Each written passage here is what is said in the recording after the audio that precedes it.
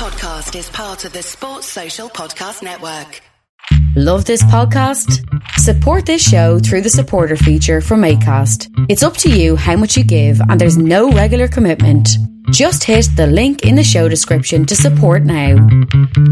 The Two Footed Podcast is brought to you by EPLindex.com and our presenting sponsor, Liberty Shield. Liberty Shield is a VPN provider. A virtual privacy network allows you to go online, change your location, access things you're geo-blocked from, while keeping your data safe. So, as an example, if you are a UK expat and want access to BBC iPlayer to watch Match of the Day or ITV Hub or all four, but you get that message that says this content is not available in your location, a Liberty Shield VPN gets you around that block, allows you to watch whatever you want on those services while also keeping your data safe. And it goes further than that. It allows you to open up Netflix's entire library by just changing your IP address. Liberty Shield is the #1 rated VPN provider on Trustpilot with 5-star ratings across the board. So go to libertyshield.com right now, use the code EPL25 and get either the hardware package or the software package. The hardware package is a router that you plug into your existing router, and any item you want to change the IP address on, be it your phone or your television, you connect that to the new Liberty Shield router. All other items can remain connected to your existing router. There's also a software package which is instantly downloadable to your device and you can get using straight away. Again, libertyshield.com, EPL25 for 25% off at checkout. We're also brought to you by Home of Hopcroft, a giftware and homeware company located in Scotland but shipping worldwide. Check out homeofhopcroft.co.uk and do check out the EPL Index and Anfield Index shops, which you'll find on Etsy. Use the codes EPL10 or RED10 for 10% off at checkout. And lastly, do remember to check out A Tad Predictable, hosted by Tadiwa. That podcast is on this feed before every Premier League match week. And then the EPL Roundtable, hosted by Kevin DeVries, on its own EPL Roundtable feed. So just search EPL Roundtable in your podcast device. And that's out after every match week. Now, on with the show.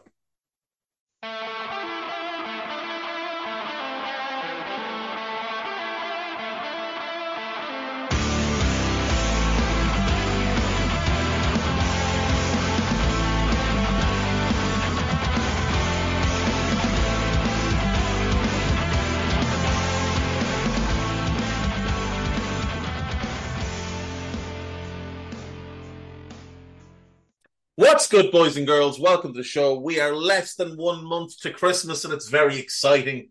The World Cup is ongoing and it's less than exciting. There's a bunch of games today. If you want our reviews and previews of those games, I would suggest checking out the World Cup Daily over on Anfield Index, where we are reviewing and previewing To Beat the Band. If you're unaware on what happened over the weekend, if you've been in a cocoon or something, or you just don't care about the World Cup. On Friday, Iran beat Wales 2-0. Senegal beat Qatar 3-1. The Netherlands and Ecuador drew 1-1. And England escaped with a very fortunate 0-0 draw against the USA. On Saturday, Australia, a great moment for the Aussies, beating Tunisia 1-0. Poland beat Saudi Arabia 2-0. Robert Lewandowski finally getting that much-deserved World Cup goal. France beat Denmark 2-1, and Kylian Mbappe reminded us all that he is the best player in the world right now. And Argentina defeated Mexico by 2-0. My man Enzo Fernandez coming off the bench to change the game. Leo Messi with the first goal, Enzo with the second. Yesterday, Costa Rica beat Japan 1-0 in a big surprise given how their first games had gone. Morocco beat Belgium 2-0 in a surprise, but when we dig into Belgium, maybe not so much. Croatia hammered Canada 4-1, and Spain drew 1-1 with Germany. We have 4 games today, of course. So Cameroon, Serbia, that one kicks off in about 15 minutes. And we're recording early today, very early. I wouldn't normally be up at this time. South Korea play Ghana. Brazil play Switzerland. And then Portugal versus Uruguay in the quote-unquote marquee game of the day. This is the last round of games in the second round of group stage games. Tomorrow, it all restarts and we go again with the third round of games in this group stage. The knockout stage then will start on Saturday and run Saturday, Sunday, Monday, Tuesday. Only 2 games a day on those days, which is quite nice.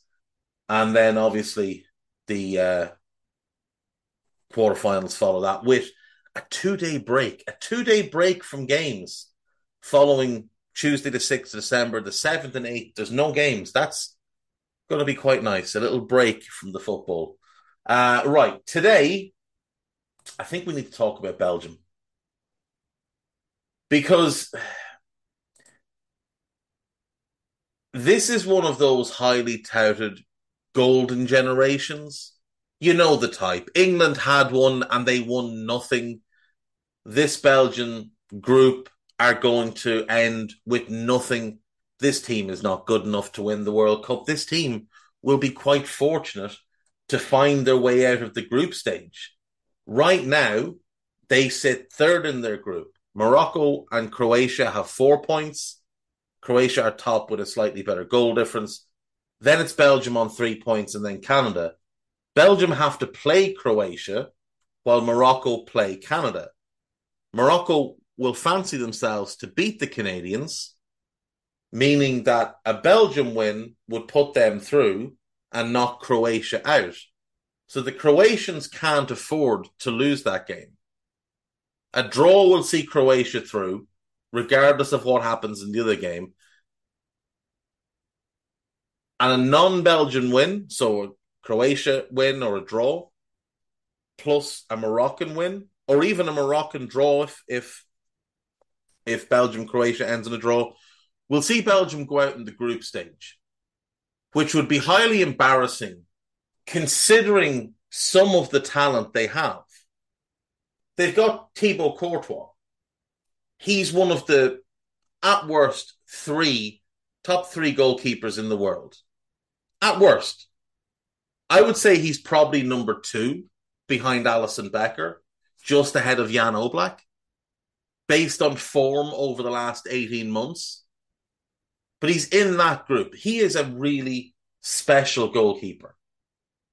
His next appearance for them will be his 100th cap. He's only 30, which we know for a goalkeeper, especially one like him, is still quite young. He's probably got another 5-6 years left at the highest level.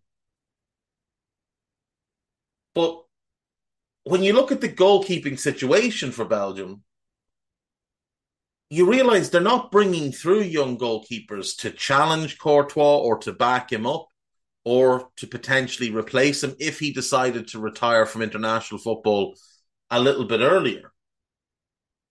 The other 2 goalkeepers in the current squad are Simon Mignolet, who's 34, will turn 35 in March, and Koen Casteels, who's 30 and only has 4 caps. In the last 12 months, they've called up 3 other goalkeepers. Mats Sells, he's 30, he's got 2 caps. Thomas Kaminski, he's 30, he's got 0 caps. And Davy Royf, he's 28, he'll be 29 in February, and he has 0 caps. That's not ideal. That's not ideal at all, that you don't have anyone that's been in and around your squad for the last 12 months who could potentially become the successor to Courtois or competition to Courtois in the near future. As great as he is, you still need to be pushing him and inspiring him to play at a higher level. There's issues at centre-back. Toby Alderweireld is 33. He'll be 34 in March. He's got a history of injuries. and he's playing for Royal Antwerp. He's well past his best, and yet he is a nailed-on every game starter for them. As is Jan Vertonghen, who's 35, turns 36 in April. These two are playing in the Belgian league, which, with respect, it's not a bad league, but it's not an elite league. Vertonghen was dreadful with Benfica, which is how he ends up at Anderlecht. And these two are automatic starters. The third member of that back three, as it starts right now, is Thomas Meunier, who's 31 and hasn't been very good for 2 years for Borussia Dortmund. Then you're starting wing-backs of Timothy Castagne, who's having an awful season for Leicester, and Yannick Carrasco, who's not a wing-back. Just isn't. He's 29 as well. He's inconsistent at best and playing out of position. In central midfield, you're starting Axel Witsel, who's 33 and isn't very good anymore. Hasn't been since he tore his Achilles. Then you're starting Eden Hazard and Kevin De Bruyne behind your striker. Now, De Bruyne, that's fine because he's still great. He's 31, but he's still great. But Eden Hazard hasn't been good in 3 years. He's barely played in 3 years. And up front, Lukaku's not fit. He's there. He's played 25, 30 minutes, but he's not fit. Michy Batshuayi never lived up to the billing from when he was a young player at Standard and then at Marseille. The move to Chelsea just ruined him. Others that you're relying on in this squad then include Dries Mertens, who's 35, Thorgan Hazard, who is 29 and, let's be fair, average on a good day. Like, this squad is too old. It hasn't been turned over well enough. You look at the younger players in this squad. From a defence, so we've been through the goalkeepers. There's no young goalkeepers getting an opportunity here to even be in the squad. Arthur Thiete of Rennes, he's got 4 caps. Now, he's only 22. He's very promising. He's been good for Rennes this year. But he's only got 4 caps. Wout Faes of Leicester, 24 years of age, 1 cap. 1 cap at 24.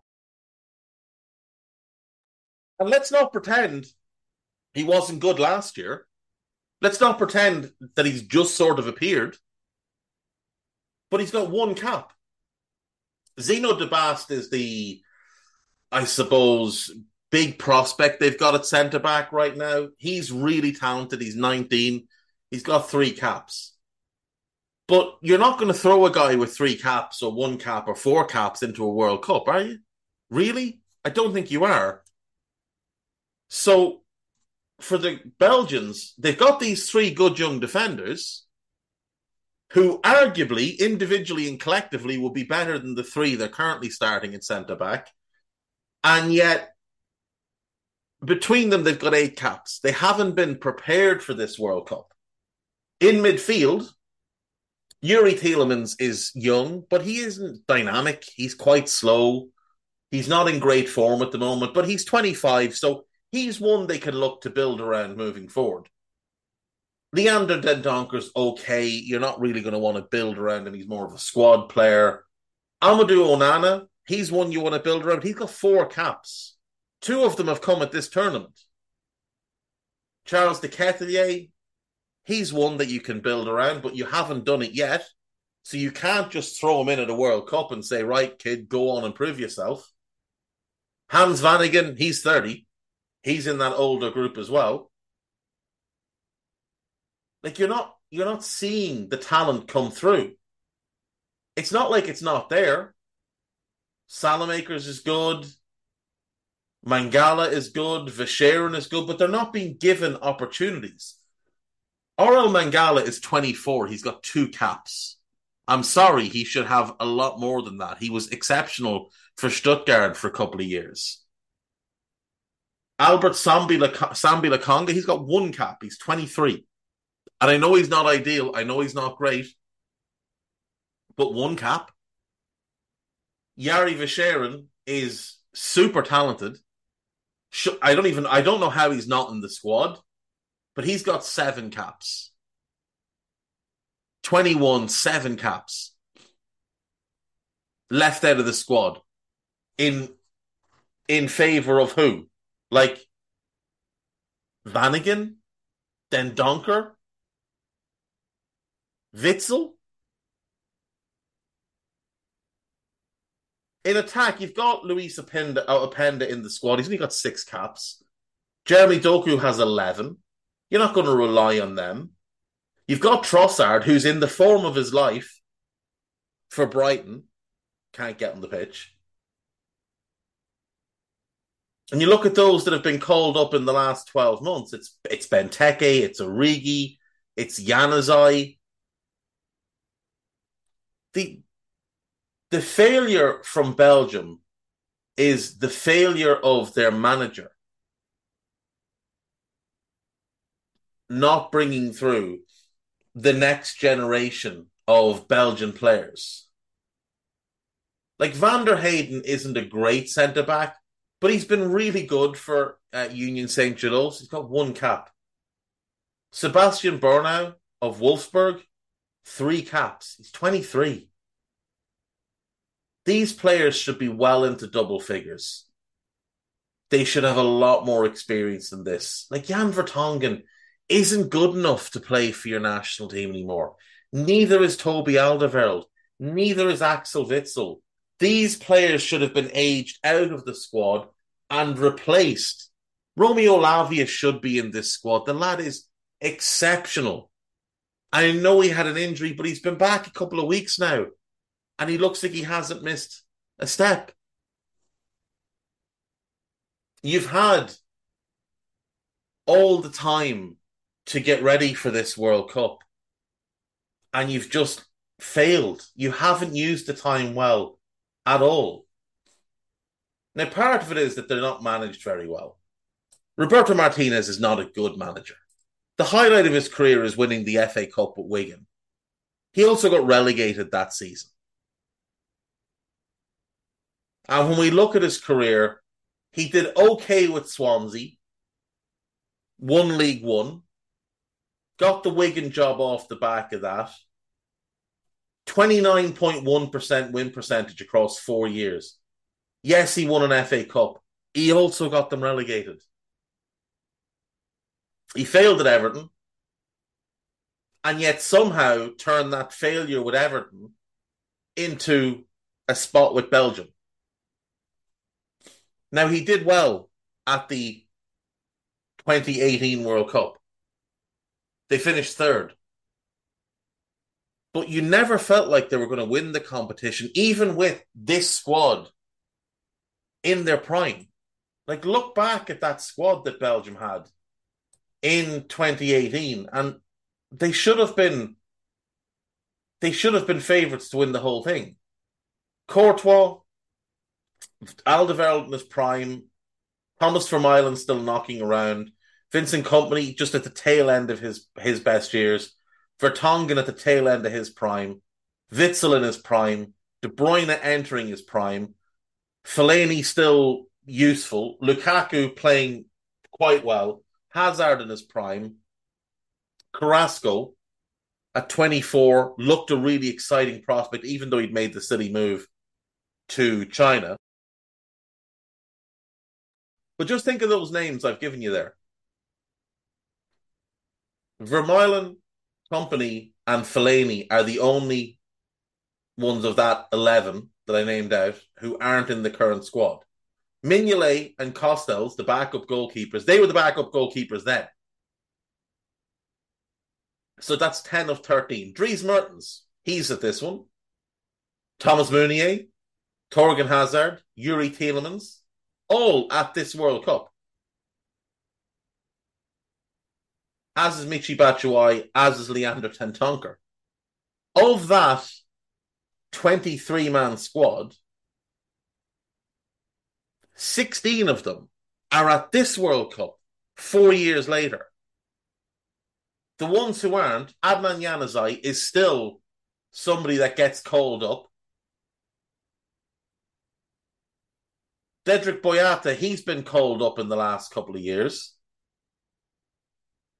Nacer Chadli has been one that's aged out. Moussa Dembele has aged out. Kompany and Vermaelen, I think, have both retired. Kompany obviously definitely has. Vermaelen, I'm almost certain he has. Thomas Vermaelen has retired. Fellaini's playing in China, which is why he's not there. No, he also retired. He also retired after the last World Cup, because otherwise he probably would be there. So of the 6 who aren't there, 3 of them are retired. 4 of them are retired. Moussa Dembele as well.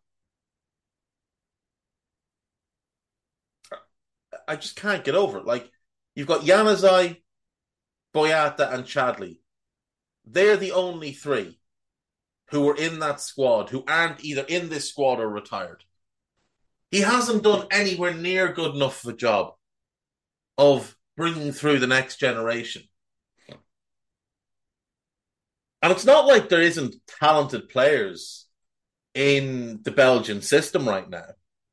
There's a lot of talent in their under-21 squad. Van der Voort, the goalkeeper, is thought to be a star in the making. RB Leipzig, who rarely make mistakes, have one of the most highly regarded scouting systems in the world. They bought him back in April with the view to signing him in 2 years. They were so certain of how good he was going to be. Hasn't been given a look in by the genius that is Roberto Martinez. Astor Franks, very talented midfielder. Marco Canna, very talented midfielder, can also play in defence. Romeo Lavia, I mentioned, super talented.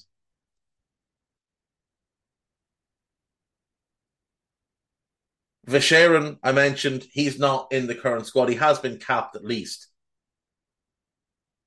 Coney de Winter looks really good for Empoli. Hugo Sakic playing for Freiburg, quality player. None of them getting a look in at the senior level. Because this guy's just too married to a group of players who have aged past being relevant on the world stage. Like, if a World Cup squad isn't picked on merit, I don't know what we're doing here. But some of these players do not merit a position based on their form for the last 2 years. And it's all well and good. We see the same thing with England. Oh, but they've got credit in the bank from previous tournaments with England. Same thing with the Belgians. Oh, but it's what they've done in the past. The past is the past. It's not the now. It's not helping you. These players doing well at the last World Cup isn't going to help them do well at this World Cup. And this World Cup was the last opportunity that some of these players had to win a major tournament for their country. It is unlikely that Belgium will produce a group of players with this much talent at one time again. And this much as in individually and how many talented players there were. But he has just relied solely on the same group of players over and over and over again and done nothing to bring through the next generation. Like, if we look at their squad at the Euros, Courtois, Alderweireld, Vermaelen retired. Boyata, he's now since lost his spot in the squad. Vertonghen, Witsel, De Bruyne, Tielemans, Lukaku, Hazard, Carrasco, Mignolet. Kaminsky was called up as an injury replacement for Mignolet. Matt Sells, he was in the squad then. He's out now.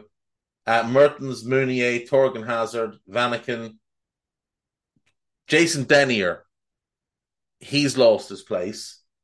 Den Donker, Benteke has lost his place. Castagnet, Chadli, Michi Batshuayi, Trossard, Doku, and Pryor, and he's lost his place. So 1, 2, 3, 4, 5, 6.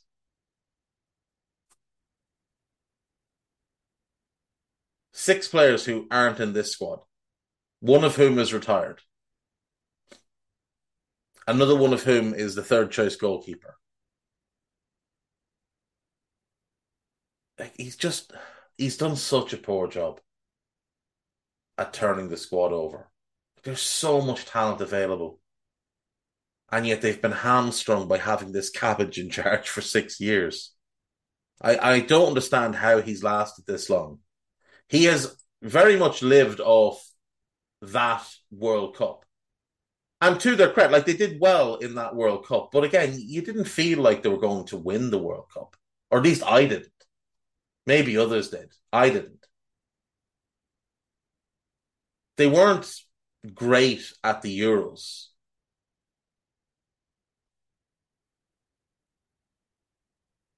Got through the group, but weren't blowing teams away.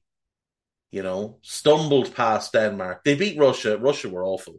Stumbled past Denmark. Got very, very fortunate against Finland. A game that looked destined to end in a 0-0 until Hradecky threw one into his own net. Into the knockouts. They did knock out Portugal. And then they kind of went out with a bit of a whimper against the Italians.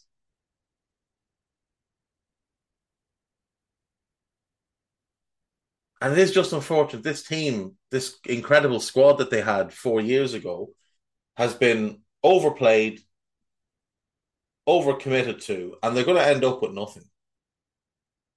They've wasted the prime years. 6 years of this group of players wasted on Roberto Martinez. But me and Guy were talking before we went live, and we were talking about the World Cup managers. And, you know, how many of them would you actually want in charge of your team? So let's just run through them. So Gustavo Alfaro is the Argentine who's in charge of Ecuador. And he's a journeyman manager. You know, he bounces around. 1, 2, 3, 4, 5, 6, 7, 8, 9, 10, 11, 12, 13, 14, 15, 16. This is his 17th job as a manager since 1992. So 17 jobs in 30 years. He's managed Atletico de Rafaela twice and Arsenal de Saranda twice. And they're the only jobs that he has stayed in for more than a year. He had 3 years and then 2 years at Atletico de Rafaela, and 2 years and then 4 years at Arsenal de Sarandi. Now, if I'm not mistaken, they're lower league teams in Argentina. I'm almost certain they're both lower league teams in Argentina. I don't know if he was a good club manager or not. I'm not overly familiar with him. I know that when he was at Boca, it didn't go particularly well. But, no, it did. He won the league, didn't he? I think he did well at Boca. I could be wrong. I think he did well at Boca. With Ecuador, he's done a brilliant job. He's made them exceptionally hard to beat. You'd look at his win percentage. It's only 35%. But he's only lost 8 of 34 games. He's made Ecuador really, really tough to beat. And he's brought along this exceptionally talented generation of Ecuadorian players like Plata and Hincapié and Caicedo obviously have been the main one. So he's done really well from that regard. But for the career, he hasn't exactly been an inspiring choice as manager. But he's properly found his groove here with Ecuador. And I think off the back of this, he would get a decent club job. Especially, yeah, it looks like the time at Boca actually did go a lot better than I thought it did. 50 games, 27 wins, 16 draws, only 7 defeats, 73 goals scored, 28 conceded. That's pretty good. So move on from him. Louis van Gaal. We know Louis van Gaal in the past has been a great manager, but I don't think Louis van Gaal, I don't think he'd look for another club job. This was his first job in 5 years. He was retired before he came back to take charge of the Netherlands for the third time. Felix Sanchez with Qatar, I don't know. He's never worked outside of Qatar. He obviously cut his teeth as a coach in the Barcelona Youth Academy, but he never managed outside of Qatar. He was at Aspire Academy, and then he worked his way through the age groups with Qatar. I don't know if he'd get a club job. We've got no evidence to suggest he would or wouldn't. Aliou Cisse, manager of Senegal, has never had a club job, and I don't think he's going to be all that interested in a club job, but he has done well with Senegal. 70% win percentage across 145 games, won the AFCON. I think he's someone, if he did want to, I think you'd get a club that would take a chance, a decent level of club that would take a chance and give him a job, because he's done quite well there. What about Gareth Southgate? I think a club would be foolish enough to give him a job. But I mean, his one club job, he failed at Middlesbrough. And then he somehow worked his way into the England coaching setup, got the under-21 manager's job 4 years after being sacked by Borough as a failure, and then somehow got the England job when Sam Allardyce was caught doing things he shouldn't have been doing. Some club would be foolish enough to give him a job, but the evidence is he's not a good club manager. There's no evidence that he's actually a good manager. He's done fairly well with England, but look at the group of talent he has. It's the same situation with the Belgians. Like, we could look at Roberto Martinez and say, oh, he finished third with Belgium at the World Cup. He must be great. Southgate finished fourth, and obviously then runner-up in the Euros. But with the talent that he has, are they getting there in spite of him? Because I feel like France won the last World Cup in spite of their manager. I think they'll win this World Cup in spite of their manager. I think great players can carry a bad manager, but a great manager can't carry bad players. So Southgate would probably get a job, but it would be a foolish club. Carlos Queiroz wouldn't get another good job. Greg Berhalter will never get a good job. Rob Page would not get a good job. I don't believe Lionel Scaloni would get a good job. I don't think he's a particularly good manager. Gerardo Martino he's the Argentine in charge of Mexico. He's another that's had, a list of jobs. I think he could get a job maybe in MLS, probably about the height of it, or, in South America maybe if he wanted to. But I think he's a decent manager. But again, he's another one who's been a bit of a football journeyman. This is his third national team job. He was Paraguay manager, he was Argentina manager, and now Mexico. He's one of Messi's confidants. Messi got him the job with Barcelona, then he got him the job with Argentina. He didn't do particularly well in either position on the whole. So yeah, he'll probably get another job. Messi might even get him the Inter Miami job if he ends up there. I'm not even going to attempt to pronounce the name of the Polish manager. But again, he's a football journeyman. He's just bounced around job for a year. Every job is a year, bar the Poland under-21 job. and Lech Poznan back 15 years ago, 16 years ago, he left there after 3 years in charge. Every other job has been a year, and there's been a lot of jobs. Is he a good manager? I couldn't tell you. I couldn't tell you. He's done okay with Poland. He's done all right with them, but not great, not spectacular. I don't know if he's a good manager. I don't know what he'd get. Hervé Renard is a he's a strange character. He's much more suited to international football than club football. And it's one of the reasons he's managed a number of nations. He's managed Zambia, Angola, Zambia again, Ivory Coast, Morocco, and now Saudi Arabia. He's got very specific ideas about what he wants from his players. I think players would dislike him as a club manager, though. I think he's a little bit too. I think he's a little bit too demanding. I think the system of football that he wants to play, I think you'd struggle to maintain what he wants at club level. Like his last two club jobs, Socha and Lille, he was disastrous at. So he's not getting another club job, but I don't think he'll look for one. Graham Arnold of Australia, I'm sure he could get an A-League job, but I don't think he'd get beyond that. Kasper Hjulmand of Denmark, I do think could get a good club job. And I expect that we'll see him get a good club job at some point after this World Cup. Deschamps, he will get a club job if he wants one. Now, he may not want one. He's still only young, though. He's only 54. But he wasn't exactly a roaring success with Marseille last time out. He did fairly well, obviously, with Monaco, got them to a Champions League final. Did okay. To be fair, he did win a league title with Marseille, which had completely escaped my memory.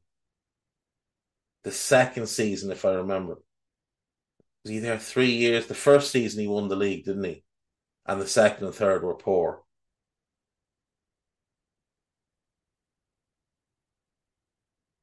He would get a club job. He's a World Cup winner. He's getting another club job if he wants one. He just may not want one. But I don't think he's a particularly good manager.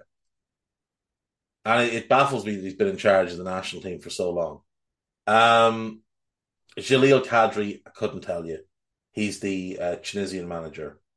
Luis Fernando Suarez of Colombia, who's the manager of Costa Rica. He's another that prefers international football.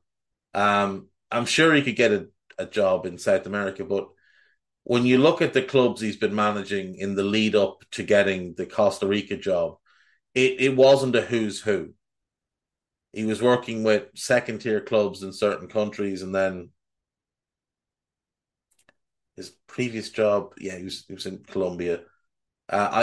He'll get another international job, but not another club job. Not a good club job. Hansi Flick could get any job he wants. I think he's the best manager at the tournament. Moriyasu, the Japanese manager, I'm still annoyed at his decision to leave Kyogo and Hatate at home. He's been in the national setup since 2017. He only had one club job before that. He probably walks into a J-League job. But that's probably about it.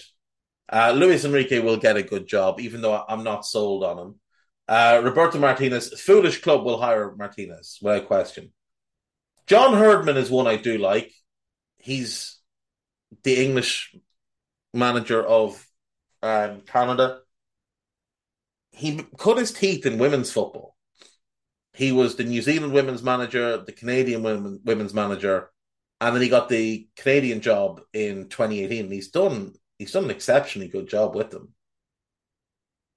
I think he would get a good job. An MLS job. I don't think he'll get a job in a European league. But I think he could turn that into an MLS job if he wanted to. Zlatko Dalic, couldn't tell you. Walid Regragui, I have no idea. The Moroccan coach. Don't know if he's a good manager or not. Tite of Brazil, I don't think he'd get a club job. unless he really wanted one. I think he's just going to stay with Brazil. I think he's very happy there. But he's another one that was a football journeyman before he got that job. I don't think he's a particularly great manager. He's got a decent enough track record. He's won a couple of titles, won the Copa Libertadores, won a couple of titles with Corinthians, but he just wouldn't be for me. Rigobert Song is the manager of Cameroon. Like many others, he has not had another club job. He's just been in the Cameroon setup for a while. He was manager from 2016 to 2018 and was then reappointed this year. Not really sure what the logic in replacing Tony Conceição was, but it is what it is. He's done okay. Let's just say that he's done okay. I wouldn't think he'd get a club job at a decent level. Dragan Stojkovic probably would. He was in China for a number of years as the manager of Guangzhou and did fairly well. He previously managed Grampus 8 in Japan, and he did well there. But he probably... See, his name alone will get him jobs in certain countries, like the Balkan countries. He might get a job in Switzerland or Austria, but I don't think he'd get a job in a top 5 league because his playing days are so far in the past. I don't think he'd get a job in the top 5 leagues. He probably would stay in Asia, though. He seems to like living in Asia. Went to play there quite young. He was only 29, I think, when he made the move to Grampus, and he never really came back other than to take over with Serbia. He just stayed in Asia and enjoyed it. Murat Yakin of Switzerland, he's a journeyman as well. I mean, it's a year here. 2 years is kind of the max he's lasted. Hadn't done particularly well in any of his last 3 jobs before getting the national team job. Schaffhausen in the second tier. I don't know if they were second tier when he was there. That's probably the best he's done. He did well at Basel the first time, but the last Grasshoppers, Sion, and Schaffhausen the second time, they haven't gone well. And what's interesting is he did really poorly at Schaffhausen the second time, having done really well the first time, but somehow got the national team job off the back of a failed spell with a second tier club. Otto Addo, don't know. He's highly regarded as a coach. He was at Dortmund for a while. He was at Gladbach for a while. He was at Nordsjælland. So he's been around and he's been in good coaching situations, and he's learned from good people. He hasn't had a great record with Ghana, but it's a very young squad, and I think that's part of why he was brought in, was they wanted somebody who could connect more with those younger players. He's 47 himself, but he's not an experienced manager. He's learning himself as he goes. I like what I've seen from Ghana, but I don't know is the answer. I think he's better off staying where he is. Fernando Santos would get a job because he won the Euros, but you'd want to be setting yourself up for some very boring football. Paulo Bento, I think he'd get a job in South Korea or in the J-League or someone like that. Decent manager, but that's about all I'd give him. Diego Alonso, I think, would get a good job, a good South American job. I think he's pretty highly regarded. And I think even though he's kind of bounced around as well, I think he would get a decent job in South America should he want one. And that's it. You look at Flick is, I think, the best manager at the World Cup. I really like Hjulmand.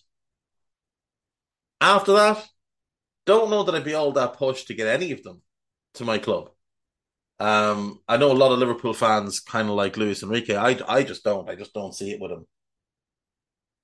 I think he does play an attractive brand of football, but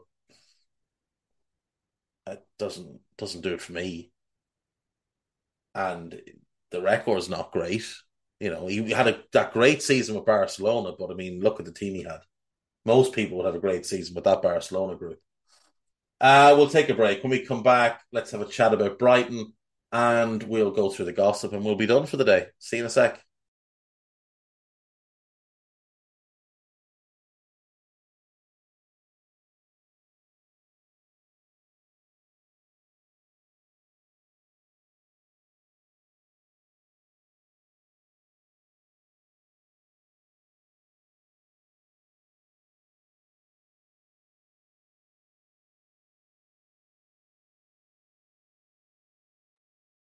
Right, welcome back. We are about 29 minutes into Cameroon versus Serbia, and Cameroon have just gone 1-0 up.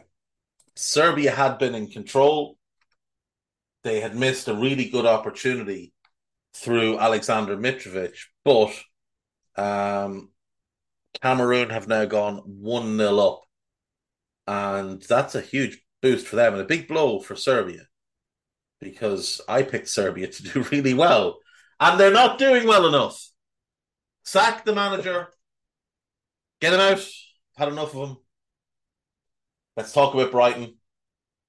Brighton currently sit 7th in the Premier League. They began their season by beating Manchester United at Old Trafford. Then they got a 0-0 draw against Newcastle. As it turns out, that was a good result. They dominated Toon on the day as well. It should have won the game. They went to the London Stadium and they beat West Ham comfortably, 2-0, dominated the midfield battle. They beat Leeds 1-0.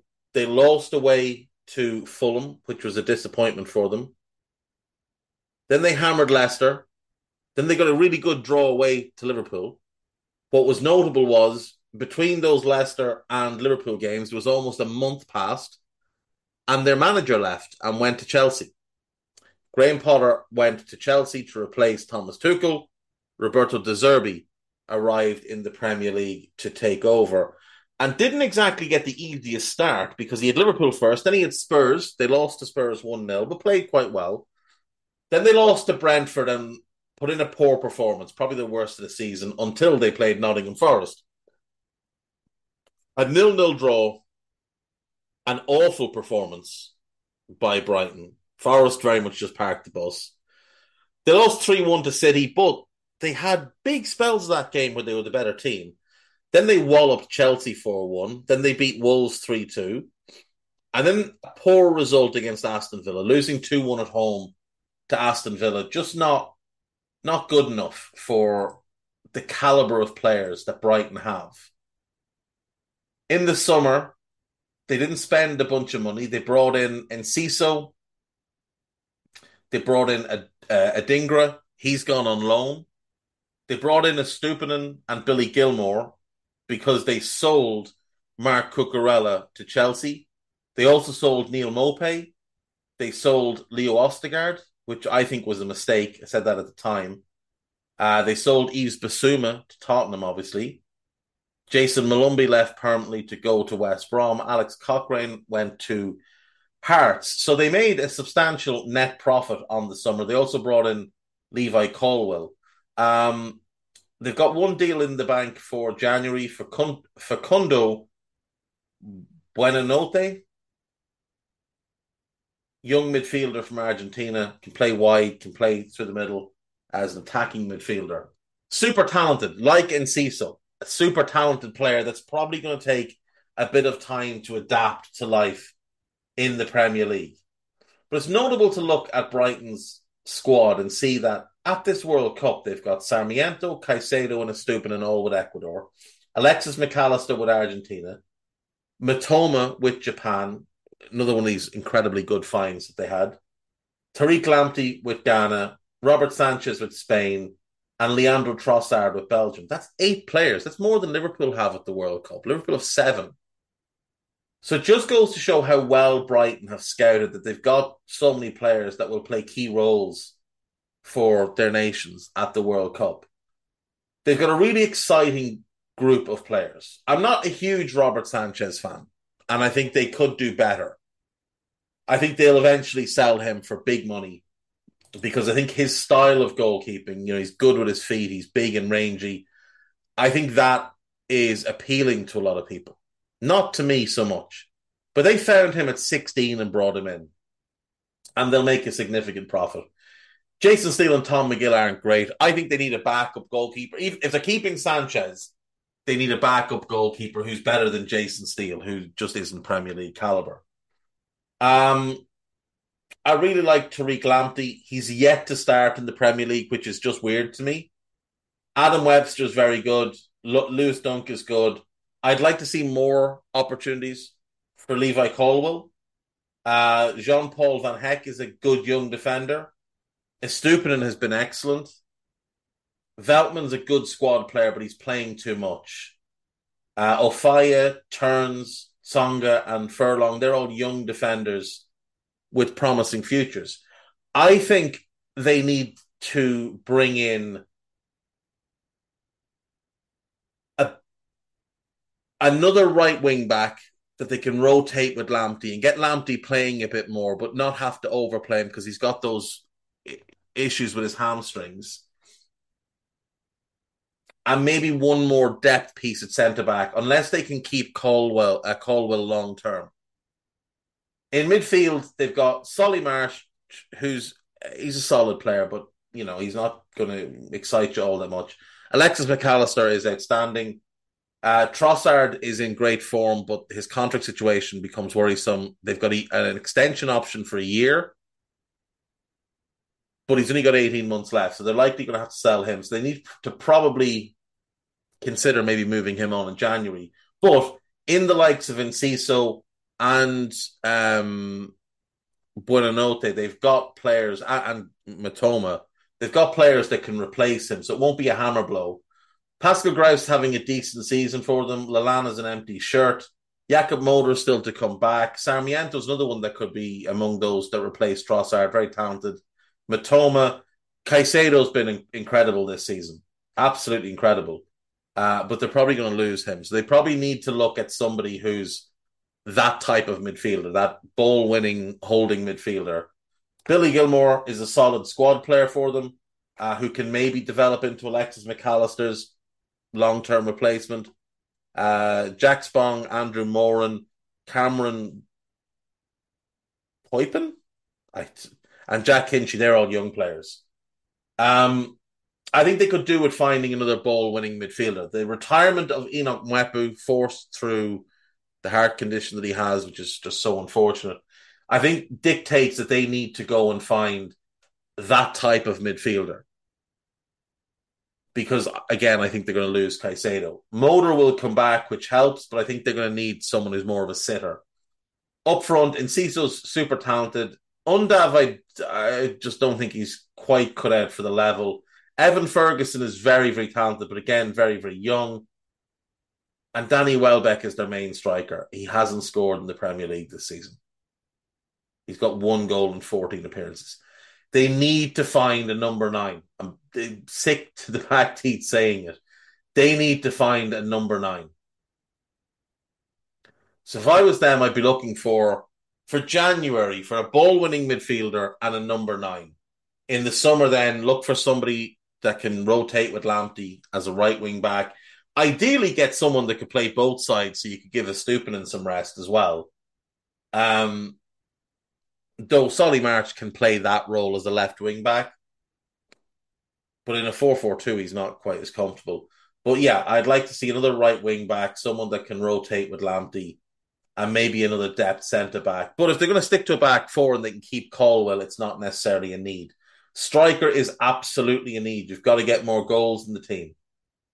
They've scored 23 this season, which is good for Brighton, but 9 of them came in 2 games. 12 of them, actually, 15 of them came in 4 games. 15 of them came in 4 games. So in the other 10 games, they've only scored 7 goals.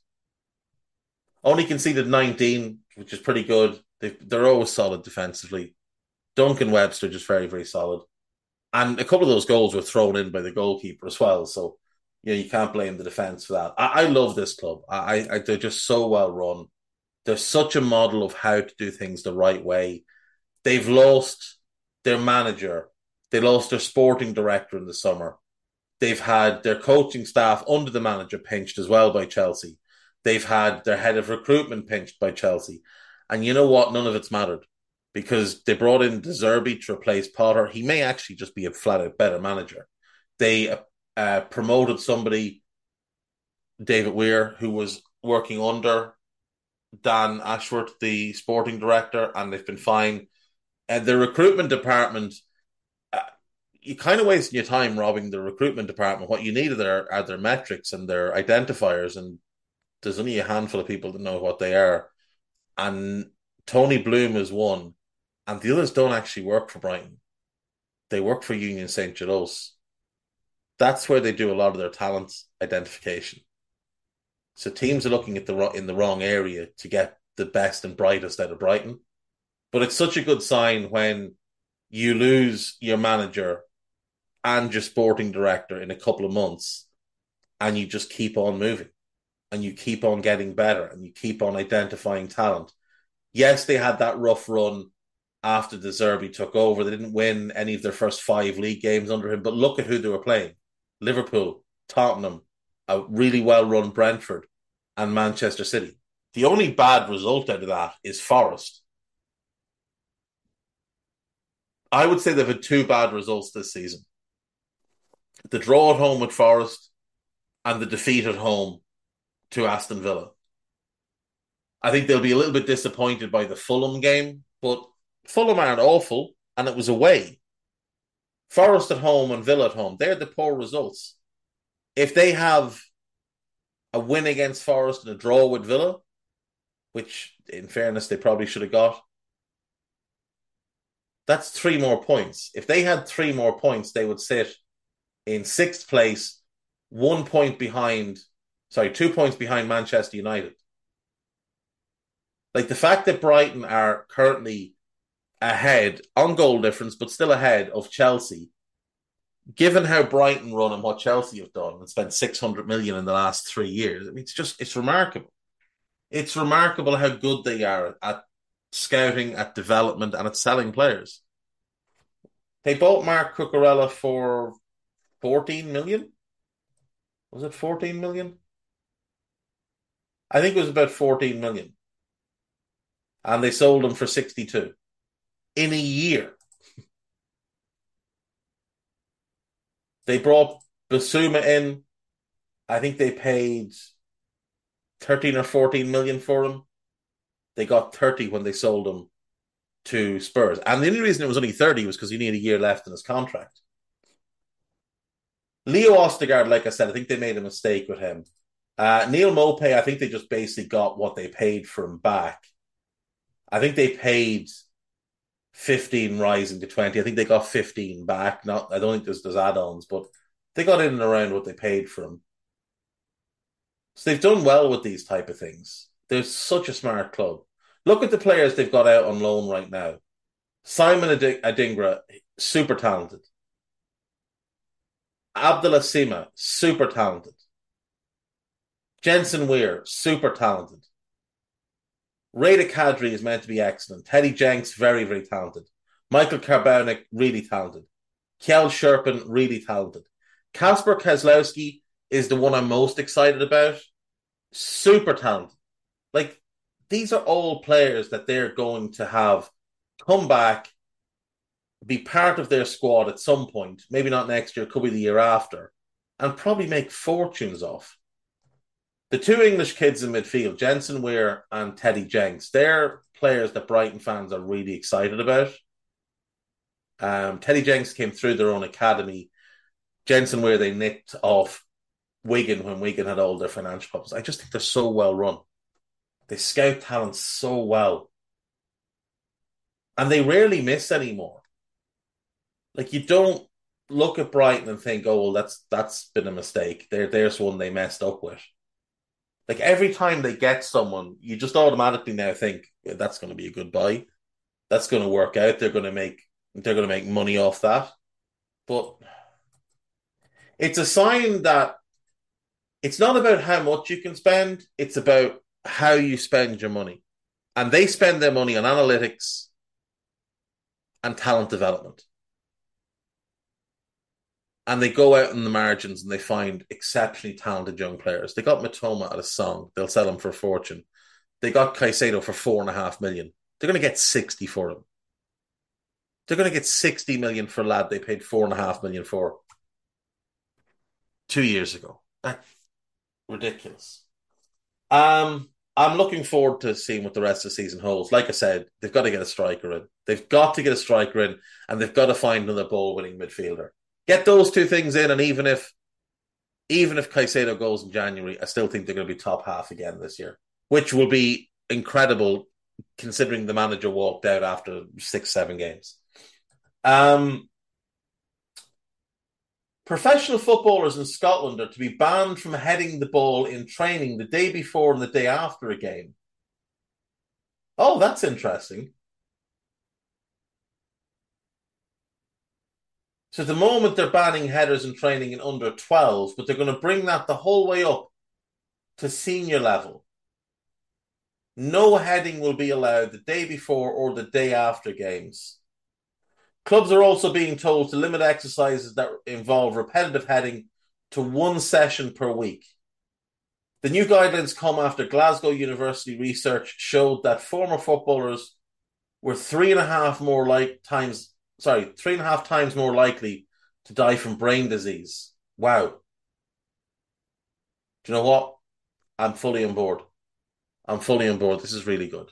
This is really, really good. So fair play. Let's do the gossip and be done. Chelsea are to open talks with Leandro Trossard, whose contract expires next summer. No, it doesn't. They've got an option to extend it. It's Football Insider. The chap's an absolute gobshite. Swearing is necessary. Saudi Arabian side Al Hilal are exploring a deal to sign Cristiano. Nobody cares at this point. Can I not read these? That's Friday. Why am I looking at Friday? Wait a second.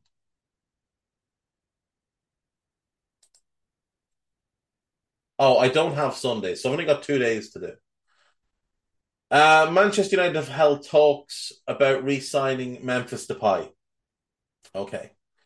Mason Mount rejected a new Chelsea contract worth more than 200 grand a week the week before the World Cup. I don't think he wants to play as a forward player. I think he wants to play in midfield. I think that's a big part of why he's turned down that bid. It's 1-1 in the Serbia versus Cameroon game. Thankfully. Come on, Serbia. Get your act together. Not that I'm against Cameroon at all. Big fan of Cameroon. We'll always have memories of 1990 and Roger Milla dancing at a corner flag. Big fan of Zambo and Anguissa, but I need Serbia to do well here. Chelsea and Real Madrid remain in the race to sign Endrick of Palmeiras, despite Paris Saint-Germain making a bid. The kid is 16. Clubs are going to pay 45 million for him. Madness. Sampdoria could cancel Harry Winks' season-long loan from Tottenham early. He has not played because of an ankle injury. I was not aware that he hadn't played a single game yet.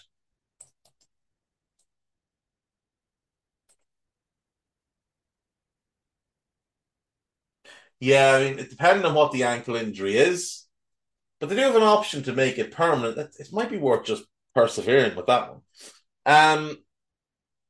João Felix wants to leave Atletico Madrid and has asked his agent to find him a new club. It is time for him to move on. Alex Iwobi is set to sign a new 3.5-year deal with Everton worth 100 grand a week. Nothing better than giving a player a big new contract after a couple of good months following a few bad years, you know. Everton are willing to allow Yerry Mina and Abdoulaye Doucouré to leave in January. Mina, I can understand, he's always injured. Doucouré is important to them, though. The Premier League will not follow FIFA's ultra-strict approach to stoppage time, which has meant that some matches last more than 100 minutes when the league resumes after the World Cup. There's pros and cons to it, but I do like that it means time wasting gets punished. Manchester United are considering a move for Moussa Diaby. It makes absolutely no sense. Bologna chief executive Claudio Fanucci insists Marko Arnautovic is not for sale. He was in the summer, so I'm assuming he still is now.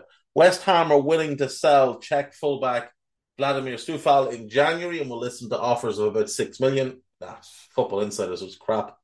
Amancio Ortega, the owner of Inditex, which owns Zara, has no intention of buying Manchester United. I think I said that on Friday. The guy's 86.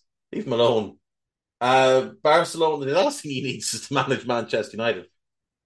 Serbia are doing madness here. It's 2-1 Serbia.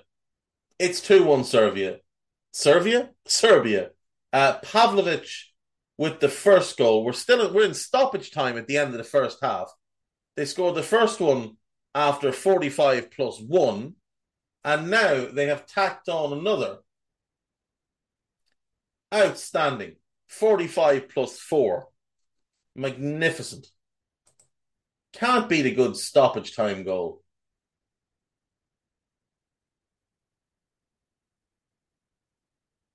Gotta love it. Where am I going? Barcelona manager Xavi Hernandez has asked the club to extend the contract of Sergio Busquets for one more season. No, please don't. Just let him go and play in the MLS. It's painful watching him now. Napoli are interested in signing Adama Traore on a free next summer, as are Real Betis. Kolo Toure has agreed a 3.5-year deal to become manager of Wigan. We'll see how that one works out. Hope he does well. I like Kolo. I don't know that he'd be a good manager, but I do like Kolo. He's fun. Sergei Milinkovic-Savic with the second goal for Serbia there.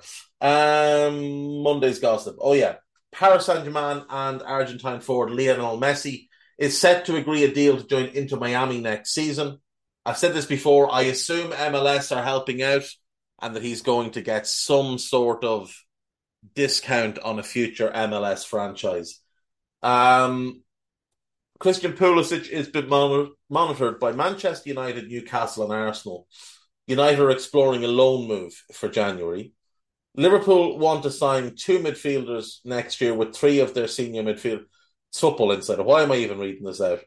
Liverpool have held discussions with 2 Middle East-based consortiums over takeover. Newcastle are preparing a move for Vasco da Gama's midfielder Andre Santos in January.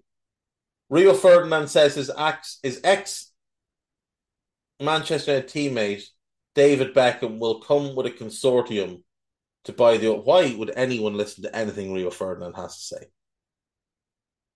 Guy has all the intelligence of a doorstop. Tottenham have concrete interest in Club Brugge's Denmark winger Andreas Skov Olsen for January. He needs to stay at Club Brugge and just continue to develop and play and score and do the things he's doing there. The long-term future of... this is Football Insider again. How would his future be in doubt? How would there be friction with the new manager when the new manager's only there and he's away at the World Cup? Wayne Vesey, you are an absolute disgrace. And you embarrassed yourself over the whole Steven Gerrard thing. You're a grown-ass man and you lie for a living. You've got a website that is nothing but lies. Chelsea have been scouting Piero Hincapié at the World Cup. They've been linked to him in the past, so that's not a surprise. Juventus are plotting a move for Athletic Bilbao and Spain forward Nico Williams. He's really exciting. AC Milan want to sign Noah Okafor from Red Bull Salzburg. Okafor, Leao, De Ketelaere, that'd be the start of a really exciting front group. AC Milan go away with your Hakim Ziyech to AC Milan thing needs to go away. Barcelona will offer a new 5-year deal to Alejandro Balde, the young left-back. Makes sense. Inter Milan are lining up a £20 million move for Anthony Robinson. I like Anthony Robinson. He's not worth 20 million. Leeds will give 19-year-old Spanish striker Mateo Joseph a new contract a year after he signed from Espanyol. Fair enough. 8 minutes into stoppage time at the end of the first half here between Serbia and Cameroon. And the strangest thing is Luka Jovic, who's sitting on the bench, has just been booked. He's not even in the team. He is sitting on the bench and he has just been booked. Well, that's always fun.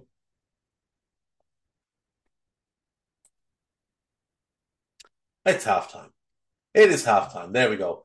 And we're done. we're done for today. I will see you all tomorrow. Take care of yourselves. Enjoy the games today. Bye-bye.